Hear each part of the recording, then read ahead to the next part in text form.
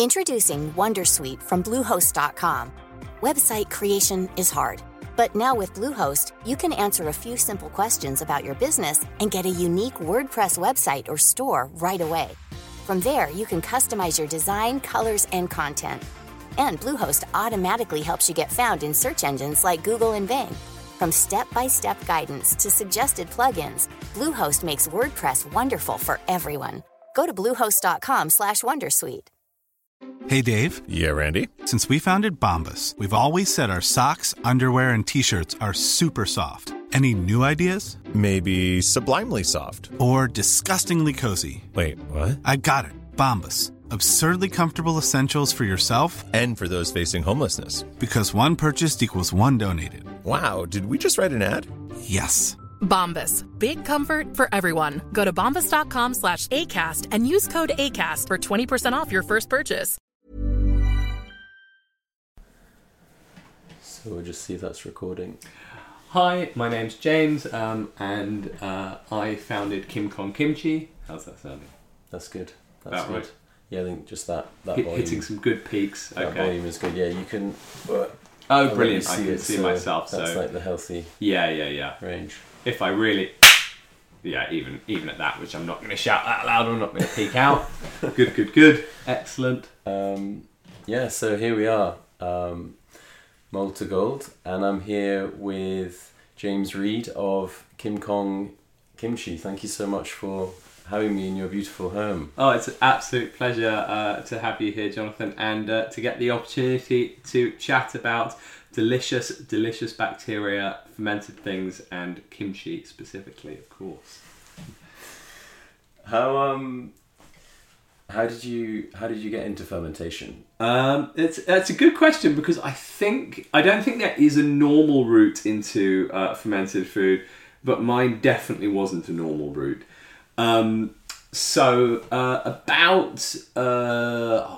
Too many years ago, I started a pop-up restaurant, a supper club, with my partner. And we would run meals every few months. We'd do different meals on different themes, 5-course dinners with some performers. And one time we did Halloween every year. We'd always do something different for Halloween, something special. And one time we were doing a B-movie themed meal, and one of the courses of the B-movie themed meal was the 3 stages of zombie brain degradation as a vegan course, because I thought that would be quite fun to do vegan zombie brains. And one of the vegan zombie brain things was fermented cauliflower, kimchi, cauliflower kimchi, because obviously cauliflower florets already look a little bit like brains. And once they're like all kind of pink from the kimchi juice, they really look like brains. So that's how I started fermenting things. And then I thought, well, this is really interesting, creating like living food. So maybe I'll make a little bit more. And then my wife got me a kimchi, traditional like kimchi pickling pot for Christmas, which I thought was enormous. It was about 30 centimeters tall. Making more kimchi than I'd ever made in the prior 3 months of making kimchi. So I thought, what am I going to do with all this kimchi that I've now made? And that got me to kind of shower thoughts of maybe I could try selling some kimchi. So I took it to a local shop, just 10 minutes from me, and tried out some kimchi with them. They said, yeah, we're interested, get some labels and stuff. So I did that. And then I kind of skip ahead 6 years, and making kimchi is my main job, and we sell it like all over the country in Ocado. And we don't do the supper club anymore, but I make a hell of a lot of kimchi, and that pot now seems incredibly small fry. Can we go back? What were the other 2 courses? Oh, you know what? I actually can't remember. I might be able to dig out the menu and find out for you. But in my mind, obviously, the origin story is consolidated and calcified around this one part of it. I've forgotten the entire rest of the menu. So your wife is also a chef? Well, neither of the chefs as our primary jobs. My primary job at that point was working as a writer and journalist, and my wife's primary job then and still is working as an artist. So for both of us, it was kind of a secondary income stream. Doing these pop-up restaurants. Both of us absolutely fanatical about food, and it was just kind of a way of making that a side gig. Okay, and so you met when at university, or? We met at a party about 12 odd years ago. Post-university, and both fell in love through around a mutual love of great food and cooking together,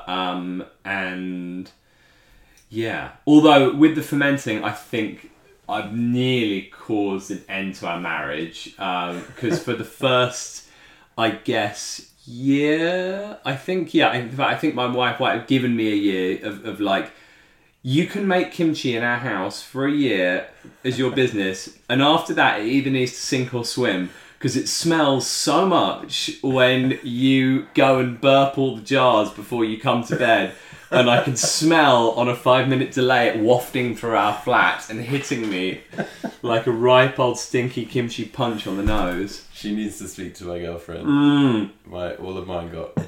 it's a real problem, isn't it? It gets pretty stinky. Yeah. How's miso like that? It's actually, miso smells good. It gives you like leaves this sweet smell in the air. Yeah, I feel like that's a much nicer smell than kimchi, which, if we're ungenerous, might smell a bit farty. Yeah, no, exactly. And at the beginning of our relationship, when we weren't living together, she said it was sort of hanging between a thread, because I had all these jars of kombucha. Oh, yeah. And she sent me a meme recently, which was like, when you're not sure if they're jars of kombucha or jars of piss. Oh yeah, I absolutely can see that. Yeah, with the stringy bits kind of hanging down. Yeah, you need to garnish kombucha in some way with nice vats or something while it's fermenting to make it very, very clear. Yes, it's not the prettiest while it's on the go. And so this sort of, how rapidly did this little hobby turn into a business? Oh, it was a nice gentle curve, but like with some big step ups, kind of.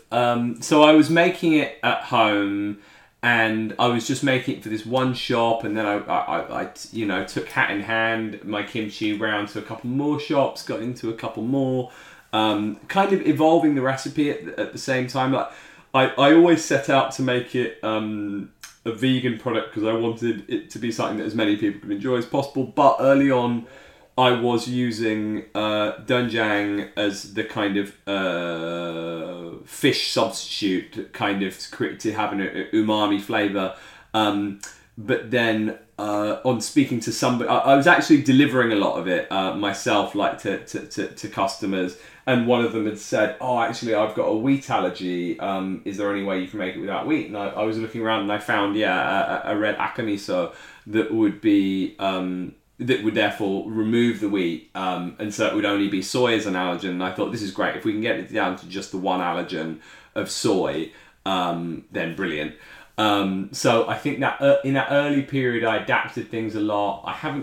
Unfortunately, I haven't got all that. It wouldn't help in a podcast anyway. I haven't got my wall of stickers to show you. I think I went through about like 8 label designs as I remembered more things that I needed to add, because there's a hell of a lot of legal stuff you need to add once you're distance selling, all at very certain font sizes.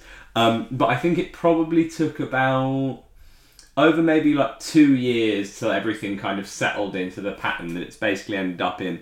And over that time, I think one of the big steps is I went from producing in my flat to co-opting from my very generous mother a couple of rooms at her house, installing like a working kind of production kitchen and chiller room in there to hold all the fermentation at 9 degrees. Sorry, in your mother's house? Yeah. So that was my mum's house, who smelled of kimchi. But I felt like I had a slightly longer tether with her.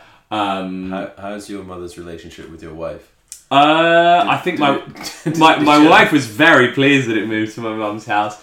My mum was happy to see me more. I don't know. It was pre-COVID, so I don't know whether there was something not firing with her sense of smell. But she never complained. Although I think anyone who lives in that house in the future will always know. I think the kimchi is now baked into the walls of her house. Signature. Yeah, it's deep in there. It's in the paint. It's in the bricks. But yeah, I think one of the big step ups there was I approached Planet Organic maybe a year or so in. And that was my first kind of chain of stores. And they were interested, but they wanted me to sell to them via a wholesaler, like a distributor. So I got in touch with the distributor, said, look, I've got Planet Organic interested. Would you be interested in stocking my kimchi? And then I got in with them. And from them, I got into loads more stores. And that kind of really increased the business. And that, I think it was probably around that time that it became a full-time job rather than like I'm just fermenting sometimes. And I'm doing a lot of other stuff as well. It was about around then that I think it became my full-time job. And then it kind of proliferated from there into more bigger stores and bigger batches. Just for an idea of of scale. Yeah. What volume in a year do you think you were doing at this stage when you went to your first distributor? Gosh, I think back then, we were doing batches of probably what would now be about 1 barrel, so about 60 kilos, maybe about 50 or 60 kilos, so maybe about between 1 and 200 jars at a time we were making, and we do that about every 2 weeks. Okay. And we're now at about 10 times that volume. We make more like 2,000 jars at a time.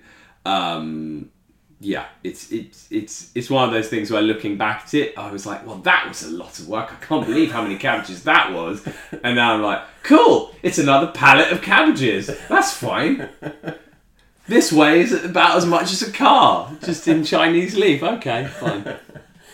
How does sorry, I've got too many questions in my head. Of course. I want to ask you about, like, just for the uninitiated, like, what exactly is kimchi? But before that, I need to know what else was it? So your supper club with the zombie bee movie. Zombie brains. How did that play out? You played a zombie movie and then you had the dinner, or? Oh no! So that one. So what we'd always do is the format for the supper clubs, which was called Art for Eating. I think we've still got the website up, even though we don't really do it anymore. Is that we'd always do a different 5-course meal, and we'd always have a theme. In this case, B-movies, and we'd do bits of performance around that. I can't remember exactly what performance we had for the B-movies one, but to give another example, which is clear in my mind, we once did a Henry VIII theme. So for that, we had 3 actors, comedians, singers, all in kind of costume, and we'd have them kind of do kind of comedy bits and singing and performance, kind of dinner and a show throughout the evening. So it was kind of a slightly... To say cabaret would make it sound far more glorious and upmarket than it was, but it was performative food with a side of performance, and it was a lot of fun. We really enjoyed it. So you got like skits between each course. Yeah, exactly, and then kind of food to slightly thematically match. It's kind of playful. Okay, nice. You have to put me on your mailing list if you ever do. Yes, it again. Absolutely. Yeah, we kind of moved to a point where we didn't have time with either of our other careers to do it as often as a regular thing, but we moved to a point of just doing it as private hires. And we haven't done one of those private hires for a couple of years now, but they are always really good fun when we do. Me and my wife, it's really, really fun cooking together. And devising menus. It is really, really, we enjoy it a lot.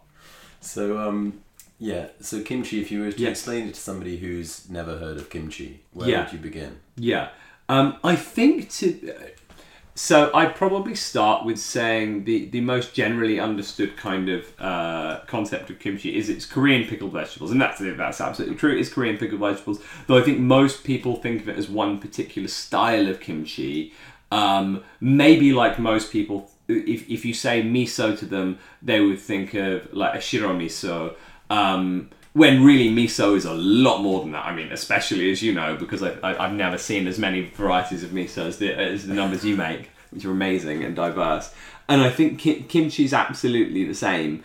It's though there's the one type, the beichu kimchi, which is cabbage kimchi, or properly Chinese leaf kimchi, made with chili paste and fermented fish.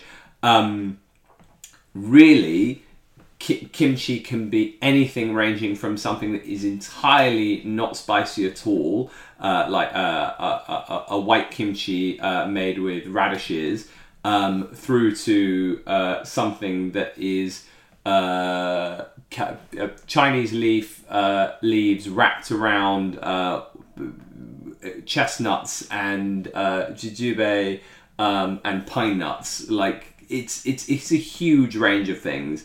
I think there's something like 400 different types of kimchi that have been kind of listed in Korea. It's a wildly varying thing. I think one of the most helpful quotes I've read about it is kimchi is not a noun, it's a verb. It's a process. It's something that you do to food, largely to vegetables, to preserve them and to improve their flavour. Rather than being one specific thing, but typically yes, it's pickled Chinese leaf with chili flakes and fermented fish, sujut, or in my case we use a miso for that instead. And you said that you were at one stage using doenjang. Yeah. Like a Korean miso. A Korean miso, yeah, exactly. A Korean fermented bean paste. That was where we started out, which, you know, being Korean felt like the best fit for the kimchi. But then because we wanted to try and eliminate wheat so that more people could eat it, because that was the idea behind making it vegan as well, so we had a look around and found a miso that also didn't involve wheat, so it was just soy. It did affect the taste slightly, but it kind of balances that. You can balance that with a little bit more sugar, because the doenjang is a bit more salty, so you can play with that and reduce the salt in the kimchi. And the miso is slightly less savoury, but then in the kimchi, because the kimchi through fermenting itself ends up so savoury, in the finished product that doesn't make too much of a difference. And then the other ingredient that you see around a lot is gochugaru. Yeah, gochugaru, exactly. Yeah. This is absolutely crucial, I think, to kimchi. I think there's some other kimchis that I've seen on the market that sometimes referred to as kimchi krauts, which is slightly kind of red sauerkrauts, and I'm not always sure whether they certainly don't always taste like they're using gochugaru, which has such a really specific flavour. It's these usually coarse cut dried chili flakes, which are they just have this lovely kind of smoky flavour. It's something you come across also both in Korean and Chinese cooking, where you're using chili not just for heat, or really even not predominantly for heat, but for flavour, and they have such a nice flavour, and I think it's really, really key to the style of kimchi that we make, is that flavour of the chili in it, rather than just heat from chili. You're not making hot sauce. The aim is not to add to primarily just get spice. It's to have flavour, and I think the gochugaru is so key to that. And the other thing it also does, of course, is it adds colour. Like gochugaru chili flakes have this amazing deep cherry red quality to them. They're just the most glorious colour, and that's really imparted on the kimchi. They really spread their colour all the way through the kimchi in a lovely way. However, on the downside, gochugaru also has this amazing quality that it acts like edible glitter, and it ends up absolutely everywhere. And when I'm making kimchi, like I'll find, especially once it's kind of mixed through the sauce, as you're kind of like stirring it quite vociferously, it can end up all over the place. I found like specks of like gochugaru in my glasses, like, you know, later that evening. It just gets absolutely everywhere. It's really pernicious stuff. Yeah, it's funny because it's not really similar to any chili flakes that I've ever seen. It's so soft, like the texture of it. Yeah, they are really unique. It's a really special thing, and I think it is probably, to me, one of the it's the real star ingredient of that style, the baijiu style of kimchi is really, though you think of it as the cabbage. I think actually the thing that really identifies it to me is that chili flake, because it has such a nice flavour and such a bright colour. It's a really, really important ingredient. Is it smoke? Do they like hot smoke it to dry it, or? I'm not sure that it is smoked actually. I think it's just dried. I think it's just one of those things where it brings out the natural character of kind of smokiness in the chilies. Right. In the same way that with, I think it's... forgive me, I might have got the name wrong. I think it's Erjingtao. Chinese chilies also have that same quality to a degree, and also Kashmiri chilies slightly have it. Which, if you're ever if you're making kimchi and you really can't get hold of gochugaru, if you can get either of those, Kashmiri chili or Erjingtao chilies are also good, but unfortunately you can't, as far as I've ever seen, you can't usually get those as chili flakes, so you'd have to flake them yourself, which is a bit of a pain. I think it's just a natural smokiness rather than being smoked. But feel free to please get in touch if I'm wrong about that. I might be incorrect, but I don't think they're smoked. The on your website it says the style of kimchi you make, is it Jeong? Or J... I might have read that wrong. Oh, do I? Baijiu kimchi, is it Jiao? Can't remember that. Haven't got my computer on, sorry, can't check. No, sorry. I haven't looked at my website for a while. I might have misread that.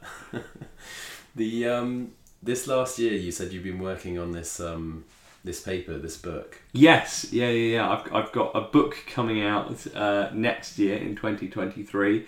Called Of Cabbages and Kimchi, Practical Guide to the World of Fermented Food, which I'm very excited about. It's been a really, really fun and interesting journey, learning a lot more, researching a lot more about all kinds of fermented food. And so you it's sort of like a historiographical journey? Or? Yeah, it's kind of a history, a culture, but also a lot of the science about different fermented foods, ranging from soy sauce to vinegar, hot sauce, kefir, kombucha, kimchi, all sorts of good stuff in there. But yeah, covering everything from the bacteria that's working in there, how it's working, what it likes, why it works, through to the history of how these different fermented foods and drinks were discovered and how they were used traditionally, to where they're at now, which I think all fermented foods have, all the ones that I've read about all have really, really interesting journeys. I think inherently because it's one of those things where if you think about it, and using another non-living but also fermented food as an example, it's a bit like coffee. And you drink coffee, many of us drink coffee, I certainly do, every day, and you don't really give a lot of thought to the fact that if you came across a coffee cherry in the wild, you wouldn't think, okay, how about if I leave this to rot in a slightly controlled way for a while until all the kind of fruit comes off, and then I roast it, and then I grind it down, and then I mix it with hot water. I wonder if that'll make a nice drink. I think a lot of fermented food is like that. Really, it takes so many steps to get to, in terms of the original recipe creation, that they're all kind of miraculous, that you end up with something brilliant at the end of it. I mean, ranging from the very simple, like tepache, is really just, and I love this so much because it is so simple and also uses food waste, which is brilliant. You just take a pineapple skin and eat the pineapple, keep the skin, put the skin in a jar, add some sugar water and a cinnamon stick if you're feeling fancy, and just leave it in a slightly warm place for a few days, and you're going to have an incredibly delicious drink at the end of it. Through to something like soy sauce or miso, where the process is so much more involved, and there's kind of so many points along the way that you have to know what to look for. You need to know when to stop it, when to increase or decrease the temperature in order to get it to come out right. And it is, it's amazing some of these things have ended up on our plates. Yeah, it's mind blowing. The do you track at all the history of chilies and where they came when they came to Korea? Yeah. So I do in the book, but not actually so much in my chapter on kimchi. It does come up a little bit because I talk about the fact that, of course, though, as I was saying, we think about chilies as being inherent to kimchi. Actually, there's loads of types of delicious kimchi that don't involve chili. So I do touch on it there, although on the chapter in hot sauce, it's a much bigger thing. Talking about kind of capsaicin and the way chilies work, and how we've kind of turned a defense mechanism in plants into actually a positive for humans.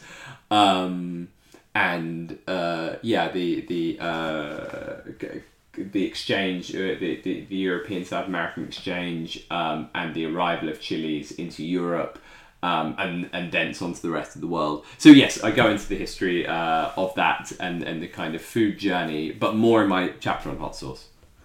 And I was listening to a podcast earlier this week about the sense of taste, and they were saying how from chilies and the capsaicin, it's more like a touch because it's heat and it's pain receptors. It is. It's exactly that. It's a really specific receptor that's, I say, on your tongue, but it's also in your skin, in your nose. As anyone who's handled chilies a lot will know, it's in all sorts of places that you don't want to get chilies. But it's a really specific receptor that detects heat from, I would have to look it up. It's between something like 40 and 60 degrees, and you have different receptors for different heat levels. Which is, I guess, how we know how warm something is. I mean, I would have imagined before reading this that we just have a heat receptor that goes, that's really cold, that's really hot. But actually, we have different levels of heat receptor for different things. And it just happens that capsaicin just really nicely slots into the receptor that triggers for, I think, around 40 to 60 degrees. Apologies, I've got the totally wrong. It's around that level, which is why it literally feels like your mouth is burning, because your receptors in your mouth are going, oh, right, yeah, we've got some kind of mild fire going on in here.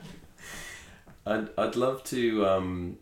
I know you understand quite intimately the microbial goings on in the process of kimchi making. Are you able to explain that for somebody who doesn't know anything? Yeah, absolutely. So basically, to step back, whenever you're fermenting, really what you're doing is you're creating an environment that's hospitable to certain microbes, bacteria, yeasts, good food kind of bacteria that are useful to us. And you're also trying to simultaneously create an environment that is hostile to bacteria that we don't want, pathogens. And in the case of kimchi, like with a lot of fermented foods, the way that you do that is you add enough salt. Basically, you create a saline environment in whatever the thing you're fermenting is. In this case, say cabbage. So that you're excluding anything that's negative or bad, but you're allowing certain bacteria which can thrive in higher salt environments. In the case of kimchi, there's a couple of different bacteria. Pause. That's okay. Completely slipped my mind their Latin names. Having a brain fart while we were recording. but there's That's okay. flicking through my book here to remind myself of a name. This is a 2-inch wedge of paper of heavily annotated papers. If you just let me consult my notes for a minute. Oh yes, the second chapter. That's right.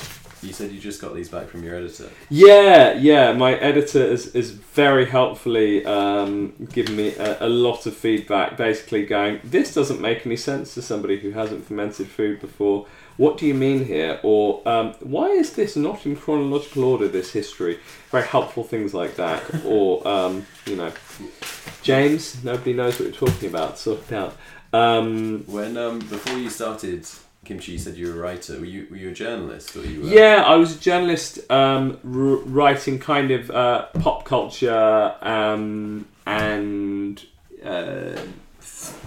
everything from films and music through to events. Working on editing a couple of online magazines. So it's really nice to have gone full circle back round to writing again. But this time about fermented food, which is absolutely thrilling and been a lot of fun. I've now found my bacteria names. I can give you the Latin names, which I know everyone's thrilled to hear. Leuconostoc mesenteroides is the main thing that you're going to get first when you're fermenting kimchi. Say that slowly. It's Leuconostoc mesenteroides. I think the pronunciation, it's Latin, it's a dead language, what's pronunciation? But yeah, that's usually the first bacteria that you're going to be getting, which is a lactic acid bacteria. And what that does when it arrives is it starts to bring down the pH. So it's making your kimchi slightly more acidic. And after it creates lactic acid, which is acidifying your cabbage and carrot and other vegetables, it then allows a kind of whole host of other bacterias to kind of take hold, while excluding the ones that we don't want. So there's really a huge range of bacteria that you do get in kimchi. I think at least 51 species have been identified, but one of the main ones is Weissella, Coriensis, and I think there's a couple of species of Weissella, and they're kind of helping with creating other flavors within the kimchi. But also what both these bacteria, or all these bacteria, are doing at the same time as creating acid is they're also creating a lot of CO2. So they're making the kimchi fizzy, which is why when you open a jar of kimchi, you'll often find it's really fizzy because it's produced a load of carbon dioxide. It basically just shows you that the kimchi is doing exactly what it should be doing, which is still fermenting. And this is something that's true of not all kimchi. Some kimchi is pasteurized, which means it's killed by heat at the end of production, so that it will be shelf stable and you don't need to necessarily keep it refrigerated, which is great for like food storage and transportation. Shops love it. But it's not such an interesting product, I don't think. Like, it means that it doesn't have a fizziness, it doesn't have the same kind of flavour on your tongue. And really, my whole book is all because there's a lot of fermented food. I mean, bread's a fermented food, beer's a fermented food, coffee's a fermented food, as I was saying. But really what I've wanted to focus on is living fermented foods, so things that when they get to you are still fizzy, basically. And the reason for that fizziness is, CO2 production, carbon dioxide being created by the bacteria as they're happily munching down all the sugars in whatever it is, in the case of kimchi, your vegetables. And so when you get a fizzy jar of kimchi, it's a great sign, basically. It means that the bacteria are working hard. Shows that it's working. It shows that it's working, exactly. Although also another factor of this is temperature. Like, basically, The warmer the bacteria in kimchi and almost any other ferment are, the happier they are, up to a point at which they get too hot and they're not so happy. But generally they'll be happier at a room temperature or warmer. And that means they work faster, they produce more CO2, they fizz more. So if you do ever have a jar of kimchi that's a bit too fizzy, and I've had customers contact me and go, my kimchi is way too fizzy. It's trying to escape from the jar like one of those like toy little boxes of snakes that pops out.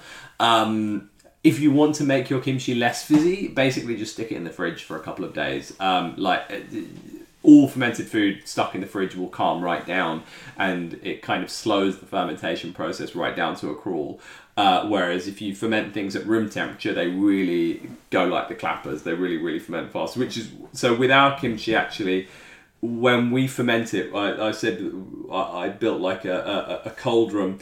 We keep it at more like a cellar temperature, which so around like 11 degrees or so.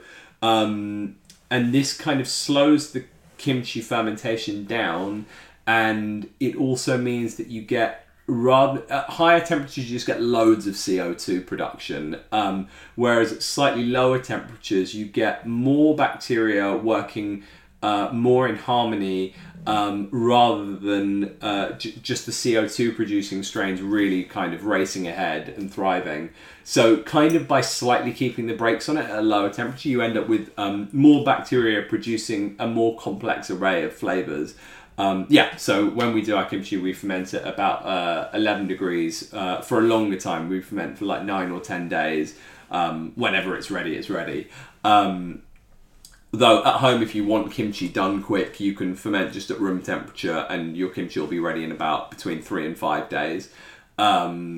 But it's really interesting. It's a big like control lever you have with fermented foods is the temperature you ferment it at. Although usually, if you don't have a cold room, or you haven't built a kind of fermenting chamber, you'll be limited by whatever the temperature of your house is. But it's an interesting thing. It means that you can ferment with the seasons. And different, when it's really hot in the middle of summer, you're going to get things ferment really quickly, and they're going to taste a bit different to if you ferment them in winter and your house is that bit cooler. Or if you happen to have a cellar and you can ferment them at 11 degrees, you'll get different flavors coming from your kimchi or whatever else you're fermenting. Yeah, I love that about misos. It's traditionally the 12-month misos made in spring, and so the enzymes sort of get to know each other in the cooler temperature, and then in the summer when it's hotter, all the lactic acid bacteria wakes up, and then in the winter it sort of all calms down again, and you get that orchestra of different flavors. That's enzymatic digestion as well as lab. Yeah, exactly. I think this is really key, and it's basically we now, and you would assume now you can control that temperature. Obviously we can control it artificially, but actually all you're doing is trying to recreate something that would have been previously be done by seasons. And in the same way that with kimchi, actually the way that kimchi would generally be done traditionally is that you would bury your kimchi in a pot in the ground. And the reason for that is you do this in around autumn time, and so the kimchi would kind of keep in almost a natural fridge over winter. But being below ground rather than above ground, the soil would act as a kind of insulator, so it would never quite freeze, but it would just really slow it down, the fermentation, and keep it at a more particular temperature. So yes, you'd usually be doing that with kimchi as well. Amazing. And for the future, do you have any plans for different products, or are you going to be focusing on more writing, or? It's a good question. I've always said that I wanted to kind of do one thing really, really well with the kimchi, and we as I say, we evolved it over the first year or so. Just trying to make it as well as we could make it, rather than going into different flavors. Now, I wouldn't say now that I'd never do another flavor, but so far my interest has been like in really quality controlling and making sure that we do this one kimchi as well as we can, and then make a lot of it and get it into as many people's hands as possible. Then I've had a lot of time taken up with working on this book, which has been really fun. I'd love to do some more writing, but that's not to say that I wouldn't create another kimchi in the future. I certainly make other kimchis and lots of other fermented things at home, but without the pressures of needing to get them into shops. It's a different kind of thing. Yeah, I saw James was showing me earlier some amazing soy sauce that he's had on for, is it a year or two? I think I started it before my daughter was born, so actually that gives me a pretty good bead. In the fact it must be 2.5 years old now that it's been fermenting away in my cupboard. It is very thoroughly broken down soybeans, and it does taste pretty great. Although obviously in that way of like the longer you keep something, now it's kind of dosed out in really small amounts, so it becomes more and more precious, and it might end up never being finished. Might have started a new batch just a couple of weeks ago, so that can kind of take over in the long, slow progress of fermenting soy sauce. Well, you no desire to leap into make a soy sauce factory? Absolutely not. I think if the one thing that making soy sauce has taught me is a huge respect for making soy sauce. It is not easy, and it is very, very, very slow. My absolute hat off to you making miso for people beyond yourself and your family, because it is very involved. It's tough. It's really tricky stuff, and I think there's just so many points to control it at. Whereas kimchi kind of it's not set and forget, but once you've made enough of it, and maybe this would be the same if I made enough soy sauce, you put in the right amount of salt, you mix all the other ingredients in the right ratio, and it's relatively forgiving after that. Like I've got to say, I've never ever, and I've now made, I don't know, in the mid-hundreds, maybe 150, 200 batches of kimchi, and I've never ever had one really go wrong. I've had one once early days when I wasn't doing temperature control come out. It was a little bit slimy, which I now know is something called dextran production. It's where you get like long chain sugars, which make it a little bit loopy and a little bit snotty, and actually still isn't dangerous, still good to eat, although I wouldn't sell it like that, obviously. But yeah, apart from that, which was kind of a weird anomaly, I've never ever had a batch go wrong, which is kind of remarkable with something that feels as kind of slightly magical and not entirely controllable as fermentation. Kimchi is actually very, very predictable. The long chain sugars, you know anything more about how those come up, or it's... Yeah, so you tend to get it more in ferments that have more sugars in them already, and it tends to happen at higher temperatures, and it's just I can't quite remember which bacteria, but certain like lactic acid bacteria that you would want anyway, just kind of switch mode and start producing these kind of these longer chain sugars. Dextran, I think, is the main thing. And it's actually the same stuff or similar stuff to what I think you get on seaweeds and things like that, which is then which is used industrially to thicken other products.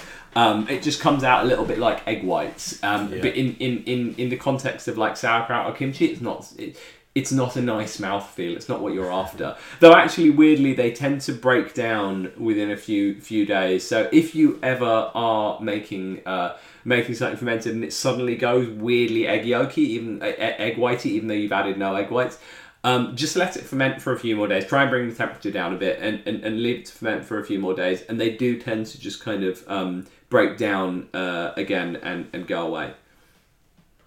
The one other question that I wanted to ask you at the beginning was where did the name come from? KimKong Kimchi. It's a good question, and it kind of came from just playing with words that alliterated with kimchi. I've got to say, there's no great meaning behind it. there's certainly no allusion to a large fictional gorilla whose copyright owners definitely don't make any fermented food products right now. No, it was generally just playing around with different words. I think early on, actually, I was thinking about putting a big kind of cabbage head mixed morphed into a gorilla on the jar, and after about 3 days of working on it, I realised I'm actually not an illustrator, and it was terrible. And I stuck to just keeping the name on the jar instead. But yeah, it's I suppose it's just some. No, I quite like it. It stands out on the shelf. Yeah, this is it. I think I was between the name and the brand design. I was looking for exactly that, something that stood out, because I was looking at other kimchis at the time, and I think all of them lent quite heavily on being gentle and natural and green, and obviously, you know, our kimchi is obviously also natural, but it's not gentle. I don't think kimchi is a gentle product. It's quite it's quite forceful. It's exciting. It's vibrant, and I wanted to reflect that in the packaging, which is why we went for a slightly Fred Flintstone, I guess, esque font, and something that's a bit more playful and 90s with it. Rather than something that's kind of gentle and curlicued and, you know, dainty, because I don't think that is kimchi. My last question for you: is there somewhere you would recommend using kimchi? I didn't realise how big a part of my life kimchi was until I started doing these live lunch things on Instagram. And I think like 5 out of 6 of the videos, kimchi's ended up on the plate somewhere.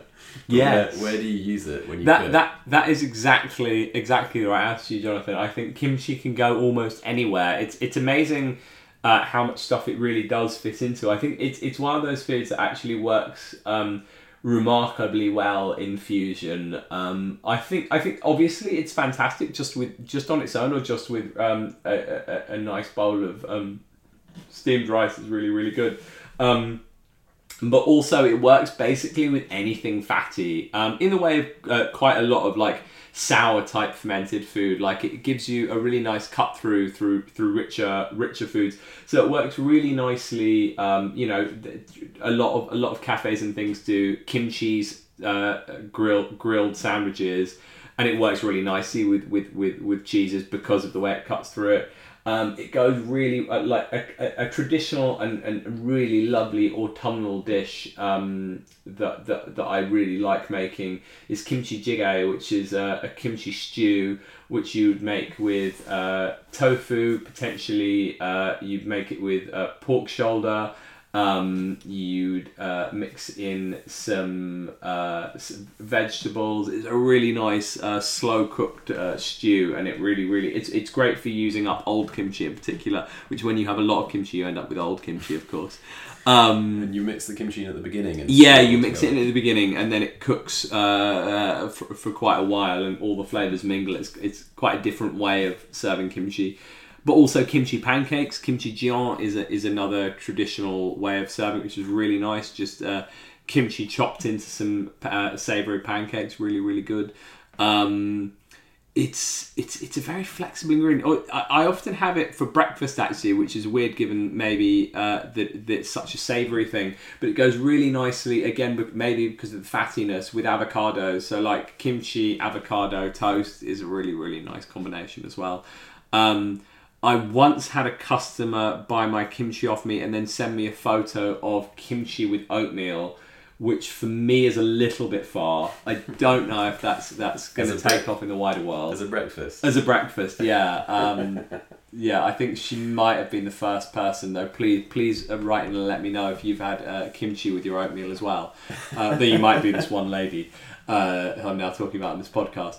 But yeah, I think kimchi is a really, really versatile food, like remarkably versatile. It does go with a lot.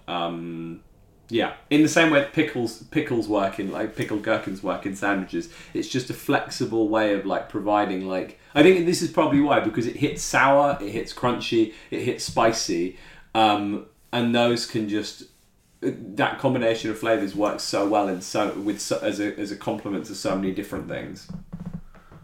Amazing. And where can we get your kimchi if we want to buy it? Great question. The question I've been hoping you'd ask, Jonathan. Thank you. Have a look on our website. We've got a stockist locator on there. We've got a load of shops that sell us throughout London and South East. The largest ones being Whole Foods and Planet Organic. There's lots of independent retailers as well. Or across the country, we're now sold through Ocado, so you can find us on Ocado. And please leave us a review on there if you enjoy our kimchi. It really means a lot as a small business. I think we're also on Amazon Fresh. You can get us in all sorts of places. But yeah, check the website for updated information. And is it possible to eat too much kimchi? My marketing department say absolutely not. James, thank you so much. Thank you, Jonathan. It's been a real pleasure. Thank you for letting me talk about kimchi and fermented food. It's been so much fun, as it always is. It's such an interesting topic. And thanks for letting me try your delicious miso, which is so good. I'm excited for the book. Yes. Is there a website for that? Or there is not a website yet, but if you Google of cabbages and kimchi, I'm sure one will come up once I've set it up. Nice one. Cheers.